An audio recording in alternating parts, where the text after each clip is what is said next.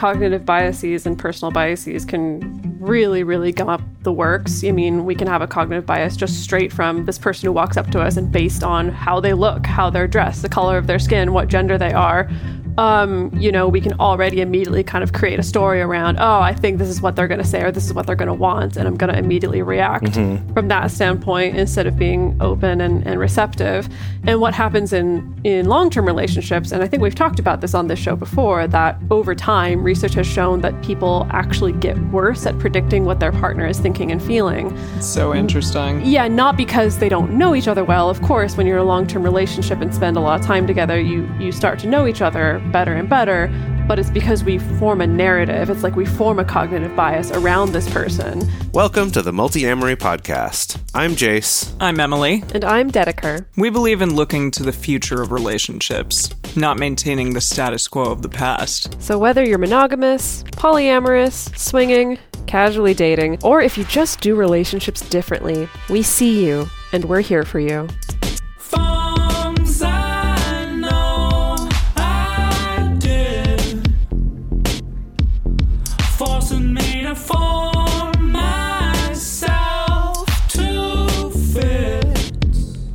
On this episode of the Multi-Amory Podcast, we are going to make you a better listener.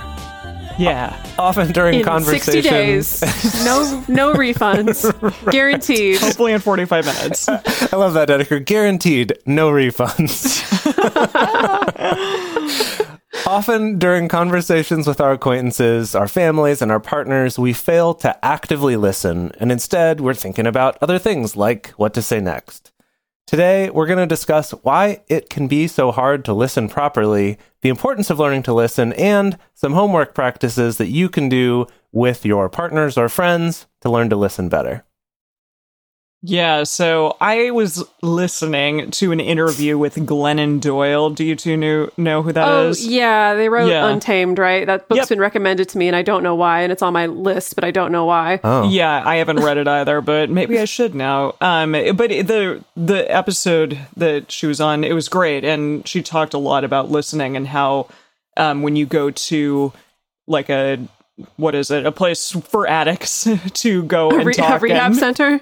Yes, or not even a rehab center, meetings. But like meetings like a 12-step program. Yeah. Exactly. Any sort of 12-step program that at those programs, it's not a bunch of people talking to each other and having conversations, but often it's like someone getting up and just speaking and other people listening without offering any advice or anything along those lines. And that kind of struck me.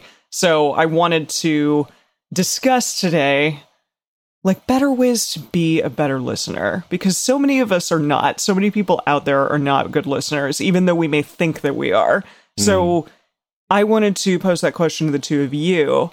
Do you think you're a good listener? Have you ever been told that you're not necessarily a good listener? And then are there people out there that, I don't know, you have come into contact with who you're like, yeah, that person is amazing at listening? Gosh. What a question. I don't know if I've ever been complimented upon my listening skills by a partner. Okay. I think that if I were to evaluate myself, I think since doing a career change and becoming a coach and working with clients, that has definitely really forced my listening skills to get a lot better. I really can't be spacing out or thinking just about what I want to say next or stuff like that. So I think that has helped me to kind of come to more of a default sense of bringing that, compassionate curiosity and listening when working with clients. And I'm still working on that, bringing that into my personal relationships as well. Nice. What about you, Jace? Yeah, I think I definitely know that I've been probably on both extremes of this, of being a really good listener and other times really not being. Mm-hmm. Something that it makes me think of is, one thing is I noticed that something that was a trope when I was in high school was that anytime I was going somewhere and my mom was giving me directions on how to go there, I would immediately forget everything that she told me as she was telling me. When it came to giving directions specifically, that I just and what I learned later on is that when you're, that phenomenon when you're reading something and you suddenly go, oh my gosh, I don't remember the last 3 pages that I read. Let me go back and find that. One explanation I've heard for that is that you came across something that you didn't understand, like a word you didn't know, or maybe the grammar was weird, that there was something you didn't understand, and you're kind of in autopilot reading, or I think this also applies to listening, but something you didn't understand, and suddenly everything after that, you stop understanding because your mind kind of got stuck on that thing. And I think for me with directions, it was always that, because I was like, if you said a street name I don't know, then I can't listen to you after that because my brain's stuck on like, I don't know what that is. Oh gosh, it's just like having a conversation in Japanese. Oh boy. Yeah, for sure. Word, I can't even imagine. One word pops up that I don't know, and then it's just like, I'm sorry, random stranger, random helpful shopkeeper, I'm going to ruin your day by being the fool who doesn't understand your language, as it turns out. I think you're doing okay. You're pretty dang good at it. I try to. You know who is yes, a fantastic listener, I think, is our friend Paul, who was our roadie on our first tour. Best listener I've known in my entire life. Both in the sense that he's just one of those people that, like, if you're talking about something hard that's going on, he's just like so supportive and so helpful, and like really offers actually genuinely thoughtful advice or thoughtful reflection. You know, like, I've always really gotten a sense that he actually listens, combined with the fact that he has a mind like a steel trap for remembering conversations. And so he can whip out a reference of something I said in conversation 10 years ago, and I'm just like, oh my God, where did that come from? Wow. So I don't know if, I imagine if you were in a relationship with Paul, maybe that'd be rough, but... Remember when you said this thing? So you said this thing 5 years ago. Oh gosh. Oh my goodness. Yeah, when I was listening to that episode with Glennon Doyle, I realized that in my listening, I do a lot of things, a lot of mannerisms, or a lot of ahas to like make people... because I want people to know that, like, I hear them and that I'm understanding them. It's back channel communication is what we call that. Yeah, but often, like, it actually backfired in my life when I was younger with a director, because a director was giving me a note when I was doing a show, and I was doing that whole and, like, trying to really show that I understood what they were saying. And he got so pissed at me and was like, will you just shut up and not pretend like you're hearing me and just sit there and listen to me. And it was awful, and it made me cry, and I felt terrible afterwards, but I've always remembered it to this day. And I'm like, maybe I need to like tamp down my like yearning to be liked and to show that I get what you're saying, person, and like trying to make them feel good. That's really interesting, because I can bring in some more Japanese trivia related to that, because I think there's some cultural differences around that, and also personal differences. You know, some people, when they hear you doing, they're like, oh yeah, totally, like they enjoy that. That's helpful. And some people, like with your director, it's like, oh no, you're just kind of trying to get through the conversation. Listening. You're not actually listening. You're just trying to kind of autopilot this. And in Japanese, culturally, it's very much expected. It's known as, they have a word for it. It's called aizuchi, where it's very much expected you're going to be giving that back channel feedback the whole time. And that caught me off guard often the first time I had long stays in Japan, is because sometimes I would interpret that as like, oh, they're not actually listening to me. You know, they're trying to hurry me up. Where they're just like, come on. Yeah, but then I started to realize, oh no, this is something that kind of everybody does, and it's kind of more expected culturally than maybe we do in the West. Yeah, it also, I found something that comes up for me with that was that I remember when I was in middle school, I think, my stepdad would get really frustrated with me for not looking at him when he was talking to me. And what I've seen you do that before. You look down sometimes, exactly. or you like, it's like you're thinking about, I don't know. Well, what is it? So this is something I also learned about much later, I think in a book that I was reading in college, is talking about sort of how you primarily interact with the world. I think I've mentioned this before on other episodes, but myself, I'm more of a auditory and touch person than a sight-oriented person, according to this sort of way of thinking of things. And a trait of people who are more audio-oriented is that they will do that. They'll turn their ear toward you instead of their eyes toward you when they're really listening. And that was something that, you know, that I learned feels like you're not being listened to. And so sometimes I will try to focus on looking at the person, but often I'm so focused on the fact that I'm looking at the person that I'm not hearing them. So it actually, I'm looking like I'm a better listener, but I'm actually not. So that is there is some interesting dynamics here that are kind of more individual as well in terms of how you actually listen. Yeah, for sure. Wow. I think you're not alone in that, because not too long ago, I listened to an interview with Ira Glass where he was actually quite honest about the fact that in interviews, he has to really bring himself back into focus, to look at the other person, because otherwise, like, he just finds it really, really easy to space out. And I'm like, if even Ira Glass goes spaces out and has a trouble listening when doing his job, interviewing somebody, right. I'm like, I think we can give ourselves a little bit of grace and compassion.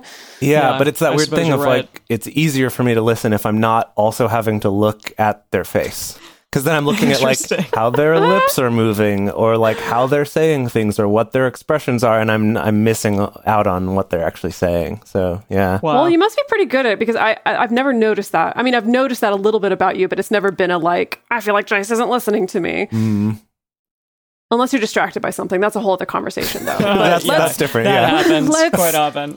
Segue into, why is it often difficult for us as human beings to actually listen to what another person is saying, especially when we're in conflict from somebody? And I think that we could theorize there's a bunch of different factors that could go into what makes it difficult or what presents obstacles to listening well.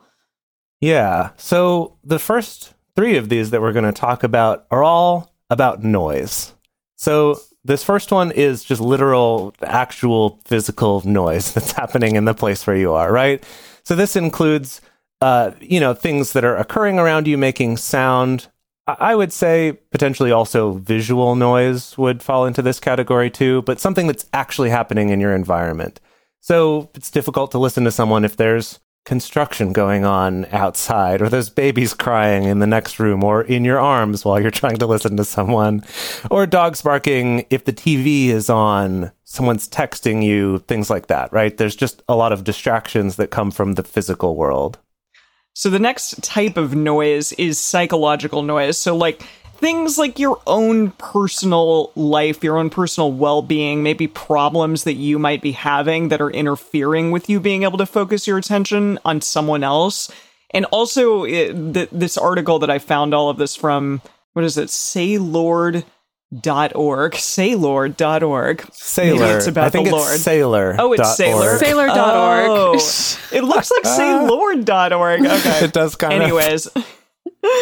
It said something about the fact that if you're listening to someone who you're super attracted to, it might be more difficult for you to actually hear things that they're saying, because you're just 100%. overcome by how beautiful they are. Absolutely. I don't know. No, I've 100%. I've experienced this many times where you're like, shit, I really need to pay attention here because I'm super distracted. That's hilarious. Yeah. Sometimes, like, if a beautiful woman comes into the restaurant, I'll be like, okay, like keep it together. Keep it together. I don't know. Yeah, that has definitely happened to me before. I will say, I think for me, it's if someone super attractive is talking to me, it's less of like, oh, I'm so focused on how attractive they are. And I think it's more I get so self-conscious on how bumbling I am. Yeah. Sure, and it's much That's more true. about like, be cool, be hot, be cool, be sexy, be super suave. And in the meantime, I'm not listening to anything that they're saying. Yeah, but there you go. That's like some noise that can impair you in other ways. And also, if you really dislike someone, that can automatically just make you be like, yeah, I'm not gonna really give my full attention to this person. No way. Yeah. Related to that, there's also physiological noise. So things like if you're tired, if you're hungry, if you're drunk, if you're sick, so all the things that would trigger a halt, for instance, you're probably not going to be able to listen very well. There's like this physiological noise kind of going on inside your body that's making it difficult to actually listen. So semantic noise is another thing that can come into play. It was also in the article, but I didn't write it down. But because Jace talked about it earlier, I figure, why the heck not? So that's like, again, if you don't understand what the other person is saying, if you're fixated upon perhaps like a word or something along those lines that, hey, like I didn't quite get what they meant by that, or maybe just the way in which they talk about something is you don't understand it and you're fixated on that thing, that can impair. Like if somebody throws a word salad at you. Sure. And you're like, around, what? I don't like, what are you what actually, this person is saying. Yeah. Or maybe if someone misuses a word and you just can't get past that. What was the thing that we used to say, Jace, from that person that I worked with, that he didn't misuse the word, but he just said it, tout. Or, yeah, he was like, tout. Yes. Yeah. So that thing over there, it's really tout. I'm like, excuse me? Then you just stop listening after that moment. Definitely did. So things like that. Another thing that can be an obstacle is just the fact that we have limited attention spans. Our attention spans vary from person to person, but generally, if you're discussing the same topic with somebody for an hour or more, or if you're required to listen to another person giving a lecture for a super long period of time, that essentially like our willpower and our attention span starts to decrease. And as more time goes on, it becomes more difficult to pay attention. Yeah, this talked about the fact that people who are giving a lecture really need to figure out ways to like keep their audience engaged. And that's why teachers also, it's like, okay, it's time to bring out the movie. It's time to like do something in order to keep these people engaged. I heard that's why Emeril, the famous chef, started doing the whole BAM thing. I don't know if you know what I'm talking about. Back? Just from teaching. It was from teaching that he would be teaching, and like people would just start getting bored. And so that was what he would do to liven things up and wake up all the sleepy students, I guess. Wow. Yeah. Bam. Wow. Yeah. Okay, so those were kind of more external factors that might cause someone to not listen. And then there are more sort of internal things that might be happening to a person or a reason, like underlying reasons why they may not want to listen well, or they're just unable to. The first one is that if you're talking to a partner, if you're talking to a friend, you may hear a problem and immediately just want to fix it. So fixing someone else's pain when they're telling us that something is wrong. And so, again, you get fixated on that as opposed to listening to the whole story, as opposed to really being there for that person. You're just like, I'm going to fix it and I'm going to figure out a way to do that. I think we also, this may depend on the relationship, but I think among like acquaintances and friends, I think for many of us, we've kind of been culturally taught of like, we can't really tackle big, heavy, painful subjects in polite company. And so it is kind of a thing of like, oh, we got to just kind of fix it or tamp it down or just throw out an aphorism or something, instead of actually talking through uncomfortable It's always things. darkest before the dawn or something like that. Something like that. Yeah. Yeah. We may also talk more than we listen because we're seeking validation from another person, where it's not really about a two-way flow of conversation. I think related to this, something that a friend of mine was talking to me also about recently was kind of like over self-disclosure, where it's like I'm disclosing something I feel guilty about or bad about, maybe even something bad about that is involving the person who's listening to me, not because I want to dialogue through it, but because I'm trying to make myself feel better. And so I'm just going to talk just to kind of get it out and hope that I feel better or get validation at the end of it. Yeah. Another one is, along with wanting to be liked, getting validation, is that we want to be seen as quick or witty or intelligent. I think especially if you watch a lot of TV shows with really snappy dialogue, you might think, gosh, like I should be able to react like that. But then you're thinking about... Like, I want to live in an Aaron Sorkin right. world. Yeah, exactly. So then you're thinking about those reactions, or you're saying something too quickly without really taking the time to absorb what the person has told you. And then, of course, our own personal biases can often get in the way of actually being able to hear what the other person is saying and listening to how they're describing their experience, rather than you hear some details and you immediately put your own experience onto theirs or how you think you would react in their situation, instead of taking the time to really understand not only the facts, but also what they're telling you about their experience, which are also facts, as it turns out.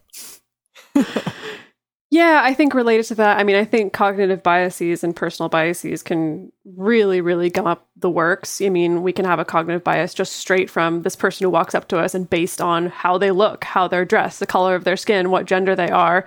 We can already immediately kind of create a story around, oh, I think this is what they're going to say or this is what they're going to want. And I'm going to immediately react from that standpoint instead of being open and receptive.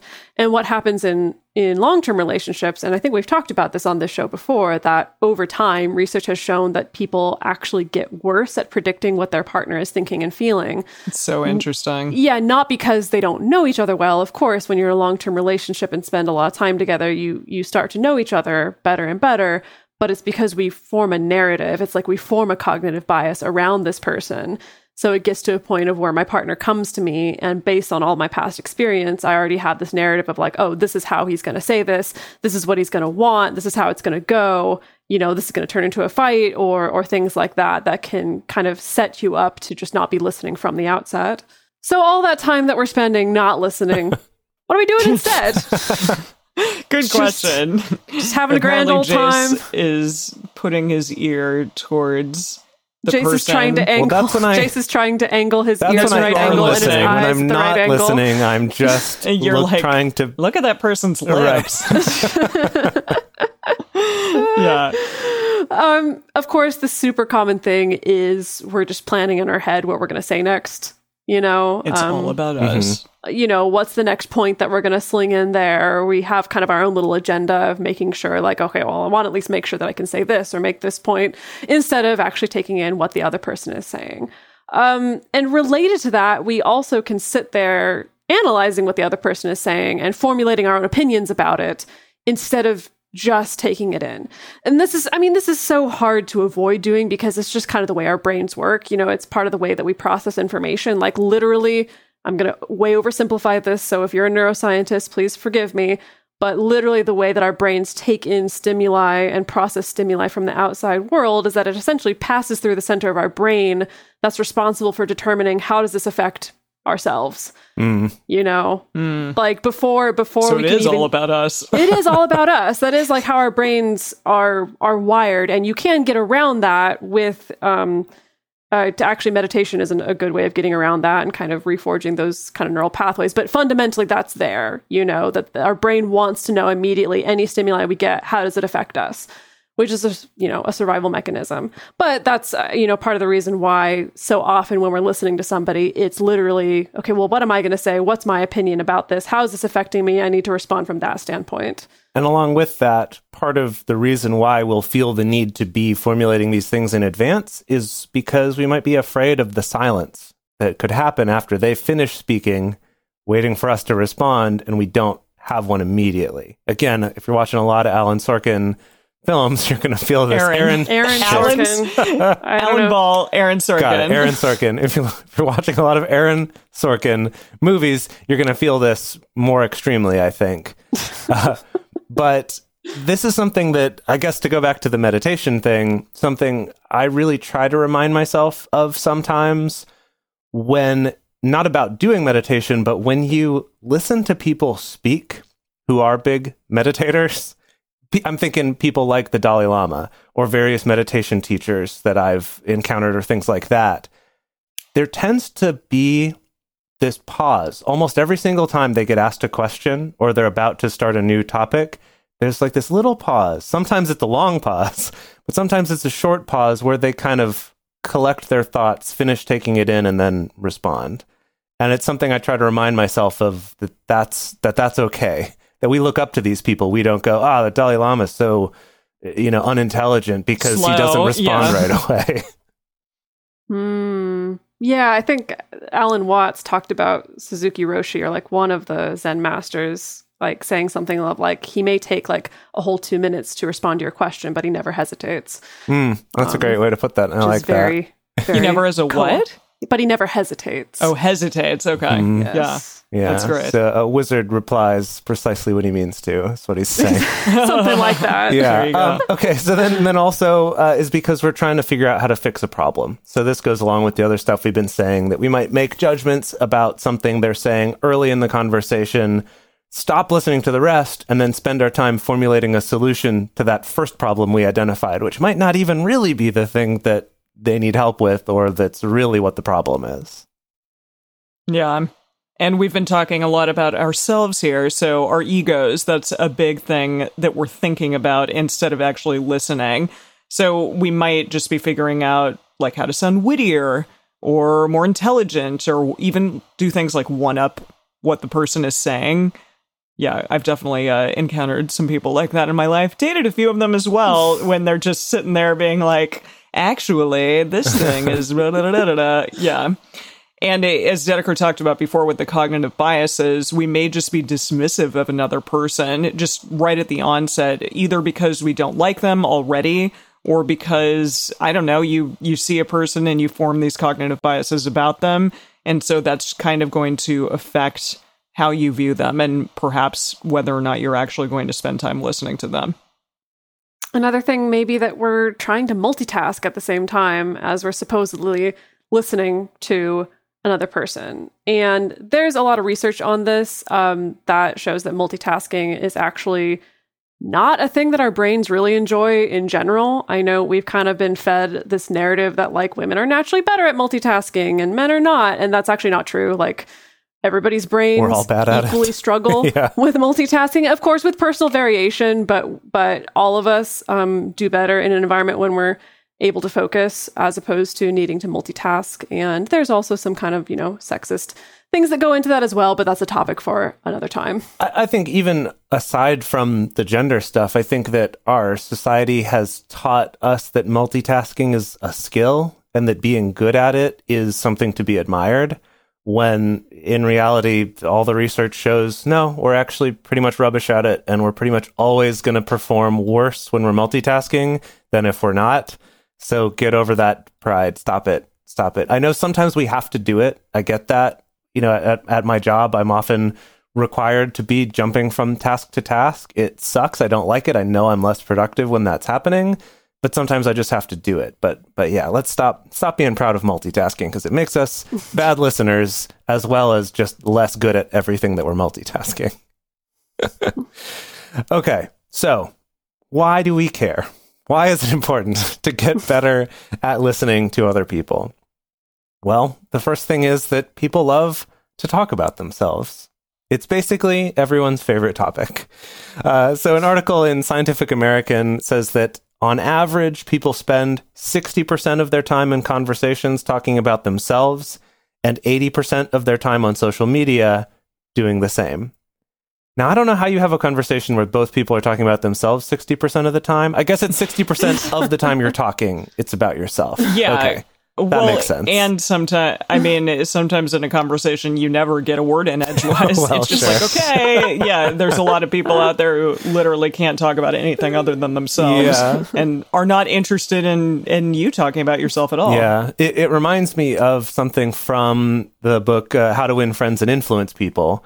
Something he talks about is the most beautiful sound to any person is their own name.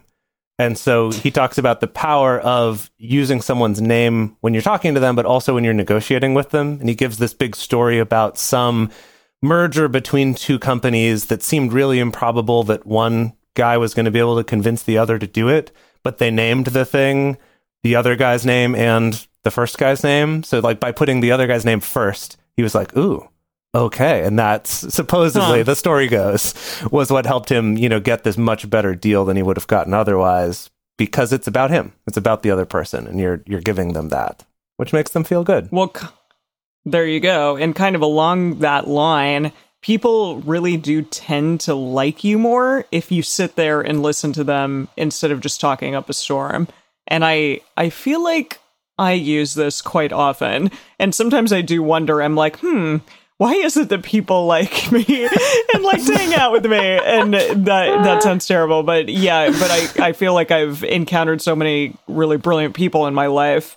And I'm like, why is it that they're like into me, into being my friend? And I'm like, maybe it's because I give them time to talk, and I don't always interrupt, and I often am just kind of the one sitting there and allowing them to speak. So that's interesting. That's something to think about. That's another thing, actually, from How to Win Friends and Influence People. Gosh, it's been like 10 years since I read this book, but it's all coming back right now. Another thing he talks about is if you want everyone at a party to think you were the most interesting person there, just ask them questions and don't say anything yourself. Yeah. And they will come away thinking you were fascinating and interesting. So yeah, that holds up. Yeah, and that you were an awesome person. Right. Exactly. Yeah, and I mean, it really does make people feel good about themselves if you're asking questions and if you're allowing them to talk, and instead of being being the super talkative one. And then when you actually listen, you're actively making your partner feel heard, again, as opposed to sitting there and saying like, okay, well, this is what we're going to do, or you need to be doing X, Y, and Z thing to fix this situation. If you really just kind of hold space for your partner or for the person in front of you, whomever they may be, to say what's going on with them, if something is really challenging, if something's really difficult. I mean, that's why people go to therapy, right? Like, to hold space. Yeah. Someone actually listens to you. Yeah. Exactly. Yeah. And then also when you listen, like I just said, you're choosing to connect with your partner instead of fixing one of their problems. So I think that's just a slight change in sometimes what we choose to do with one another.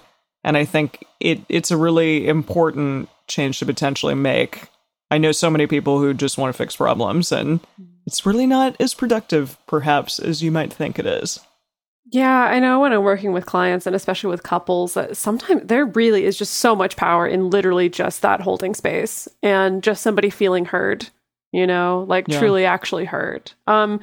Because, frequent spats or frequent arguments between yourself and a partner, it could be directly linked to just a lack of listening to one another. And the thing is that it's like, this is an opportunity to learn so much about this other person, about how they tick, about what's motivating them, about like, what are their existential dreams underneath the things that they're fighting for. And I mean, I know that sounds intense, but it's like, literally, this is the stuff that comes up in the work. And also, like, what happened with their family of origin, like, why something might be triggering to them because of their past. Exactly. Things like that. Exactly. There's just so much there to be mined. And the thing is that it's like we bring that curiosity and that interest often at the beginning of a relationship. Well, I guess once we've gotten over the whole, they're so attractive, I can't even listen to them phase. And we're actually in the bonding phase of truly trying to understand them. And often, we lose that later in relationships, but that doesn't mean that like you've learned everything there is to learn. There's still a ton there. Something that I do really appreciate having these two long-term relationships is that like I'm constantly bowled over by the fact that like, Jace, I'm still learning stuff about you, and same with Alex. And I don't know, like I don't think I'm ever going to have that feeling of like, I've got these two figured out. Boring. I can check out now. Boring. And another thing that like when you're in conflict, that listening to your partner, it really can help get you out of your own head and away from your own ego. And that can be really helpful because I think sometimes when we're in conflict and when we're in pain and when we're suffering, there is this tendency to like really look inward and sometimes almost get a little bit navel-gazing and like kind of obsessed with our own suffering and our own pain. And listening to somebody else and like putting our attention on somebody else helps to have a little bit more of a bigger picture around that pain. And it helps to, I think, kind of, I don't, for some reason, the phrase broaden your heart was the phrase that wants to come out. It's not beautiful. An existing phrase, but like, I really do think that, putting your attention and focus on somebody else can help with that and help you not just be sitting there, just kind of like chewing over and obsessed about like your own pain or your own issues. Broaden your sexual horizon. Sorry, I had to call back. Broaden your heartful horizons. Heart horizons. Okay, that's going to be our new like self-help. Your heart horizons. That's our new self-help empire. Heart horizons. TM. Yeah. People are like, what? Heart horizons? Like the heart is rising? I don't get it. Yeah. No. Heart horizons. Like heart raisins. The horizon, but it's your heart. Yeah. Cool. All right. Well, we are going to discuss some important steps that you can take to improve your listening skills, some homework, talk a little bit about active listening. But before that, we are going to discuss some ways in which you can help our show out and keep it coming to you for free. Waiting on a tax return? Hopefully it ends up in your hands. Fraudulent tax returns due to identity theft increased by 30% in 2023. If you're in a bind this tax season, LifeLock can help. Our U.S.-based restoration specialists are experts dedicated to helping solve your identity theft issues. And all LifeLock plans are backed by the $1 Million Protection Package. So we'll reimburse you up to the limits of your plan if you lose money due to identity theft. Help protect your information this tax season with LifeLock. Save up to 25% your first year at LifeLock.com/aware. For a long time now, we've been fans of adamandeve.com for getting sex toys or lingerie or accessories, things like that. It's just a fantastic resource with a huge selection. And now, not only do we have a fantastic offer, but we also have a promo code that will work on adammail.com and evestoys.com, which are their sites specifically for LGBTQ audiences. And our code is fantastic. It's 50% off of almost any item in the store and free discreet shipping when you use our code MULTI. Yes, we love adamandeve.com and have for years. They are our oldest and longest sponsor, and they just keep on giving great gifts to us and to our listeners. You can bring more pleasure and satisfaction into your bedroom by going to adamandeve.com, adammail.com, or evestoys.com and select any one item. It can be, an adventurous new toy or anything you desire, something fun, something sexy, whatever sounds good. So just enter offer code MULTI at checkout and you'll get 50% off almost any item plus free shipping. That's MULTI, M-U-L-T-I, at adamandeve.com, adammail.com, or evestoys.com. This is an exclusive offer that is specific to this podcast, and it's better than any offer that is currently available on their site. So again, use code MULTI to get you not just the 50% discount, but also the 100% free shipping. Code MULTI. Okay, I've got it. It's going to be Heart Risens TM : making you a better listener in 60 days or less. Guaranteed, no refunds. Okay, I like it. That's good. That's good. Ellipsis, no refunds. Or is there a little asterisk and down at the bottom says no refunds? Oh, that's like probably that. better. That's good. Yeah. Probably better. All right. So now this is the training. This is Heart Risens now. Welcome everyone to Heart Risens. Okay. What are some steps that you can take to improve your listening skills? So how do we do it? How do we do it now? All right, You're the certified Heart Risens facilitator. You tell us. I mean, I guess all are, but Jace is the first one to speak. So right, please. yes. Our team of well-trained Heart Risen educators are here. So thing number one is to use the Triforce of communication. TM.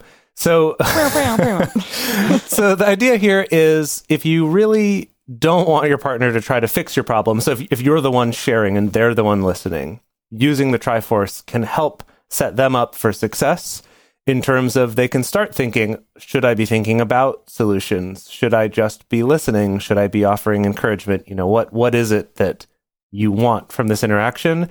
And then similarly, on the other side, you can use the Triforce as a way to ask.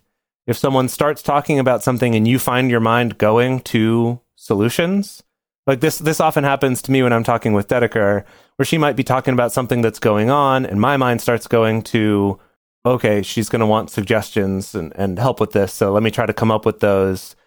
And then I'll catch myself and go, hang on a second, which Triforce are you looking for here? Are you wanting Triforce 3, just Triforce 2? And that helps then set me up to listen in a different way. So that can be really helpful on both sides. Another one is to actually do an exercise where you set aside some time each day. This amount of time could range, but this could be anything from 15 minutes or an hour, where you and another person, whether this is a family member, friend, partner, you take turns talking about your day, what was challenging, what was great, and the other person doesn't interrupt. Like you very intentionally set it so you don't interrupt at all. Even to just interject something. You just sit there and listen as a practice, as a way to just get practice and see what that's like, to actually just listen without any pressure to respond. So it's not even like you can't respond, but it's also you don't have to. You're not expected to respond, so you get to take that time to just sit there and listen.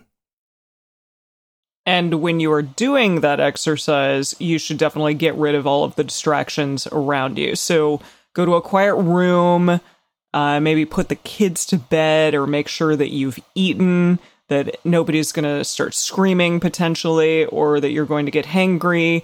And make sure also that you're in a good place emotionally to hear what your partner has to say.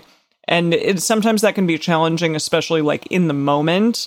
But, do things like meditation, deep breathing, stuff like that, halting, all of that is really helpful when you are expected to be a good listener. And also, put your phones away. Yes. This is something every time we record one of our podcasts, we say to each other, okay, everyone, put your phones in the garbage. So we put them not just silenced, but out of sight. Away. Right? Where you're not even going to look at them and get distracted. Something that can also help is checking in on your mindset when you're going into a conversation with a partner or with somebody that you have a history with. It's really easy to get into a habit of feeling like I'm heading into a debate, or I'm competing with them, or I really need to win this conversation, or You've talked I need about this, to, right, Dedeker? Yes, or I need to. Why are you laughing at me? No, just I wrote this with you in mind because I definitely have heard you talk about it before in certain conversations. I mean, when I had you in my phone contact when we first met each other, Dedeker, 7+ years ago now, I put you in, as Dedeker Winston, and whenever you would call me or a message would come up, my phone would abbreviate it to just Dedeker Wins. And I was like, yeah, that's appropriate. She does. It's true. Oh, that's cute. I like it. Oh. Well, anyway, Dedeker does win sometimes. No, I mean, that's why you're the alpha. We know. Oh my God. Anyway, it's self-love. I feel like a lot of my work, both myself and my work with clients, is to help remind people that, sometimes you really have to be intentional about switching your mindset and switching on the listening mode of like, okay, how would I listen to this if this were a friend talking to me about this, as opposed to how I'm listening when I'm anticipating a debate or anticipating it's going to be a fight. How do I get myself to open and hear and receive and empathize without jumping straight to figuring out, taking it personally, or jumping straight to figuring out the how or things like that. Yeah. And then the next thing that we're going to talk about in terms of how you can improve your listening skills is employing active listening as opposed to passive listening. What is that, you might ask? Well, let's get into that now. I feel like active listening has really been the darling of self-help and like communication skills for a long time. Yeah. But if I'm totally honest, active listening as a concept, I think most of my life I was just like, throw this in the garbage. Sounds boring. Right.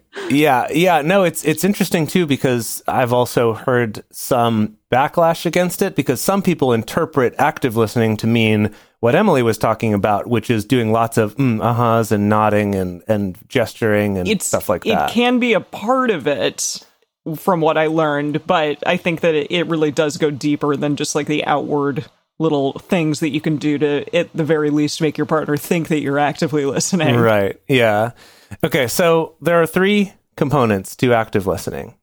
Step number 1 is to comprehend. And this means paying attention to the speaker's verbal and nonverbal language to attempt to fully understand what they're trying to say. And I like this because it's very much the whole seek to understand before seeking to be understood thing. It's something that I think is so important, and I'm not always good at doing, but I think is really valuable. So its very first step is actually trying to understand. And I think that if you keep that in mind, it can affect how everything else goes. Like if the purpose isn't to perform listening, but it's to actually understand. Okay, step number 1. Step number 2 is to retain, to remember it. So the listener, you try to remember key points about things that they're saying. This might just be in your memory. This might be note-taking. I've also seen some techniques that involve doing stuff with your hands.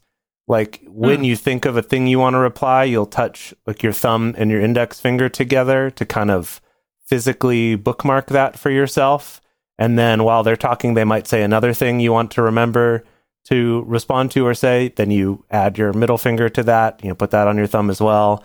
And then you can kind of count through them afterward. There's different techniques like that. I want to take some umbrage with that, actually. Sure. Because I feel like something that's getting muddied with the remembering is, I think there's a difference between remembering what somebody said versus remembering what I want to respond to. Yeah, that's a good point. Because I feel like that counts more as like, okay, I'm still doing the work of thinking about how I want to respond. It's interesting, just kind of taking notes. Because the way I've always interpreted this, and when I've used it, it's more instead of now spending the rest of the time while you're talking thinking about that thing I want to say, I've kind of bookmarked that and put it away so that I can keep listening to you. But yeah, either way. There is that. But I literally, when I'm working with couples, I literally have them take notes when one person is listening. And I know that sounds weird, but I found that, like, first of all, the very act of taking notes helps kind of short circuit that tendency to want to just be thinking about how I'm going to respond. Because you literally have to be listening actively enough to also take notes on what your partner is saying. And because then, then I have people reflect back, to their partner. And that's why the notes are really important. And so it sounds weird to take notes, but I think if it's something that you and your partner can agree on trying, if there's a particular topic that you just feel like you have a hard time listening to each other on, I really, really recommend trying it. I feel like older people do this. I remember my grandmother used to take notes when she was talking to my mom or talking on the phone with someone. And then she, especially if it was like, she was talking to a relative on the phone and wanted to relay back to us what was said. Right. She would take notes, which is very cute, I think. Yeah. And my mom, I think she does that now too. So it's interesting. Wow. That's super interesting. I mean, an episode on note-taking and its psychological effects and how to do it would be really interesting too. Because that's something I've got some thoughts on, but we're not talking about that right now. We're talking about active listening. So again, step number 1 is to comprehend, is to understand. Step number 2 is to retain and try to remember what they've actually said, right? Actually commit that to memory. And then step number 3, finally, is responding. So this is where you respond not to say some witty thing, but to confirm that you understand. And we've talked about this on other episodes as well, but this could be something like actually repeating back certain things they said. It could be saying it back to them in your own words, sort of paraphrasing it to make sure you understand the sentiment of it. It could be talking about related things or maybe connecting different pieces of things that they said to each other. There's lots of different things this could look like, but it's not about yourself or about solving the problem yet. You could get to that later, but the active listening, the responding, is to respond to make sure you understood as well as you can. All right, kids, let's do a recap, and let's also talk about a little bit of homework where you can apply these things at home with an adult.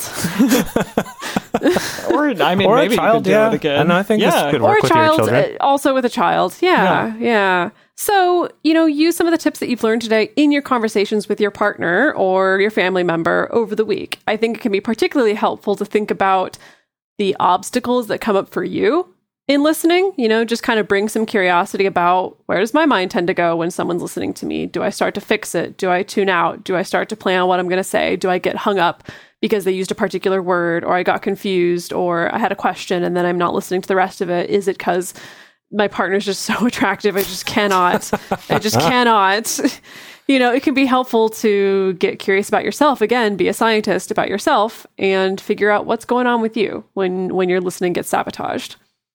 We already talked about setting aside some time to sit down with a partner or a family member and just kind of practice these skills. Remember, when you're setting up that time to get rid of as many outside distractions that you can, get rid of your physiological distractions or physiological noise, psychological noise to the best of your ability.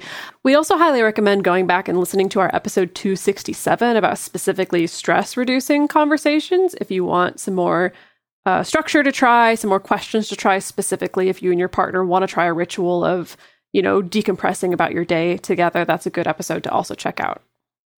So when you're taking turns talking to each other, you can use reflecting skills. So those things are kind of reflecting back what it is that you heard the other person say and asking things like clarifying questions if you need to kind of comprehend something that you didn't quite understand what they were saying, things like that. And just sort of like compartmentalizing and being like, okay, these are the bullet points that I heard. And so is that correct here? And getting a clarifying question if you need to, or having one if you need to. And use those active listening skills. So do things like maintaining eye contact with your partner, or maybe ear contact if that's what you need to do. Something we didn't really get into, but that I've heard from child psychologists, also from speech therapists, things like that, is that mirroring emotional life of another person is really helpful in listening. So, for example, if somebody's like, I just got a promotion, if you're sitting there kind of sad and with a frown on your face, then that's not really mirroring your partner's emotional life. So if somebody is excited about something, you also can show that excitement. If somebody is sad about something, you can express, your condolences or have empathy in that moment. And that's not like a time when you'd be all happy and excited and having a big, huge grin on your face if somebody's upset. I have even heard this proposed for dealing with when someone else is angry and they're upset. Yeah. Is rather than a lot of us, myself included, will often react to that by getting super calm, like really, really thinking you're going to de-escalate that way. And I've actually heard some people suggest that actually meeting them closer to where they are. So you're not all the way where they are. You're not just as mad as them, but you kind of meet them so they don't feel this like disconnect of like, no, well, I've got to get angrier so you understand how angry I am. It's like you kind of go there with them and then bring them back, as opposed to trying to stay calm, which I often do, and then finally they make you so mad that now you're mad too. And that's not helpful, right? So it's kind of intentionally meeting them there and bringing them back. Yeah, my voice teacher in college talked about this a lot, that he would have like big seminars with first responders, and that instead, they're often taught like to just super de-escalate and be very calm on the phone. But sometimes if you do go there with the person, that actually shows them like, oh, they get it. Like they're not I'm being heard. They're not. I'm being heard. They're not saying like that I'm full of shit or something. They're actually understanding that I'm going through a crisis. So that's really interesting. And you can also do that with kids, apparently, that if a kid is having a really tough time or like throwing a tantrum about their shoelace being untied, you can be like, oh my gosh, I know this sucks. I'm sorry. And that they get it a little bit more. Yeah. And also give positive feedback by using those verbal signals and showing that you're engaged with what your partner is saying. I do this a lot. Maybe too much. Kind of feel the situation out. If somebody's going to like yell at you and tell you to shut up, then maybe, figure that out in advance. Or if you do it I too wish much, that I had. You just move to Japan and then it's perfectly acceptable and normal. Yeah. Perfect. Exactly. All right. And then our last sort of recap and homework here is when you're doing these sessions of sharing with each other, try to write down some of the information that your partner shared with you. You could try this as note-taking while they're talking, or this could be writing down afterward just to sort of see how well you remembered things. And then at the end of the week of doing this regularly, try to gauge how well you listened. How well did you remember things that your partner shared with you? What did you do well? And what could you have done better? And then try it again the next week. And if hopefully you... It's a process. It's a practice. Yeah. Hopefully you and your friend or your partner or your family member that you're doing this with, hopefully you're people who can meta-communicate about this communicating. I mean, hopefully you have some of that if you're able to actually sit down and do these exercises. But this could also be a good opportunity to be scientists, as we like to say, of, okay, yeah, we tried this and it was really hard. What if we tried changing it up somehow, right? What if we did it in shorter chunks or longer chunks? Maybe we need a longer time to like break through our urge to try to fix everything or respond to everything. Or maybe we try Dedeker's thing of taking notes during it. Or maybe we try not doing that. Or maybe we need to put our phones in another room, not just face down on the table, right? Just experiment with things, try things, and see what has an effect.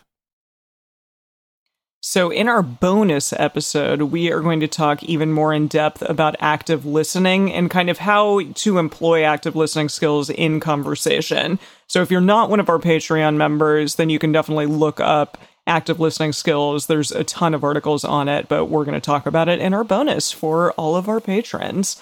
So our call to action question this week for the Instagram stories that you can find: what makes it difficult for you to listen to someone? Because we all have our own like little tics, little habits that make us maybe be better or worse listeners. So what makes it difficult for you to listen to someone? We'd love to hear this. And the best place to share your thoughts with other listeners is on this episode's discussion thread in our private Facebook group or Discord chat. You can get access to these groups and join our exclusive community by going to patreon.com/multiamory. In addition, you can share with us publicly on Twitter, Facebook, or Instagram, and you can email us at info@multiamory.com. Multiamory is created and produced by Jace Lindgren, Dedeker Winston, and me, Emily Matlack. Our episodes are edited by Mauricio Balvanera. Our social media wizard is Will McMillan. Our production assistants are Rachel Shennewerk and Carson Collins. Our theme song is Forms I Know I Did by Josh and Anand from the Fractal Cave EP. The full transcript is available on this episode's page on multiamory.com. Waiting on a tax return? Hopefully it ends up in your hands. Fraudulent tax returns due to identity theft increased by 30% in 2023. If you're in a bind this tax season, LifeLock can help. Our U.S.-based restoration specialists are experts dedicated to helping solve your identity theft issues. And all LifeLock plans are backed by the $1 Million Protection Package. So we'll reimburse you up to the limits of your plan if you lose money due to identity theft. Help protect your information this tax season with LifeLock. Save up to 25% your first year at LifeLock.com/aware.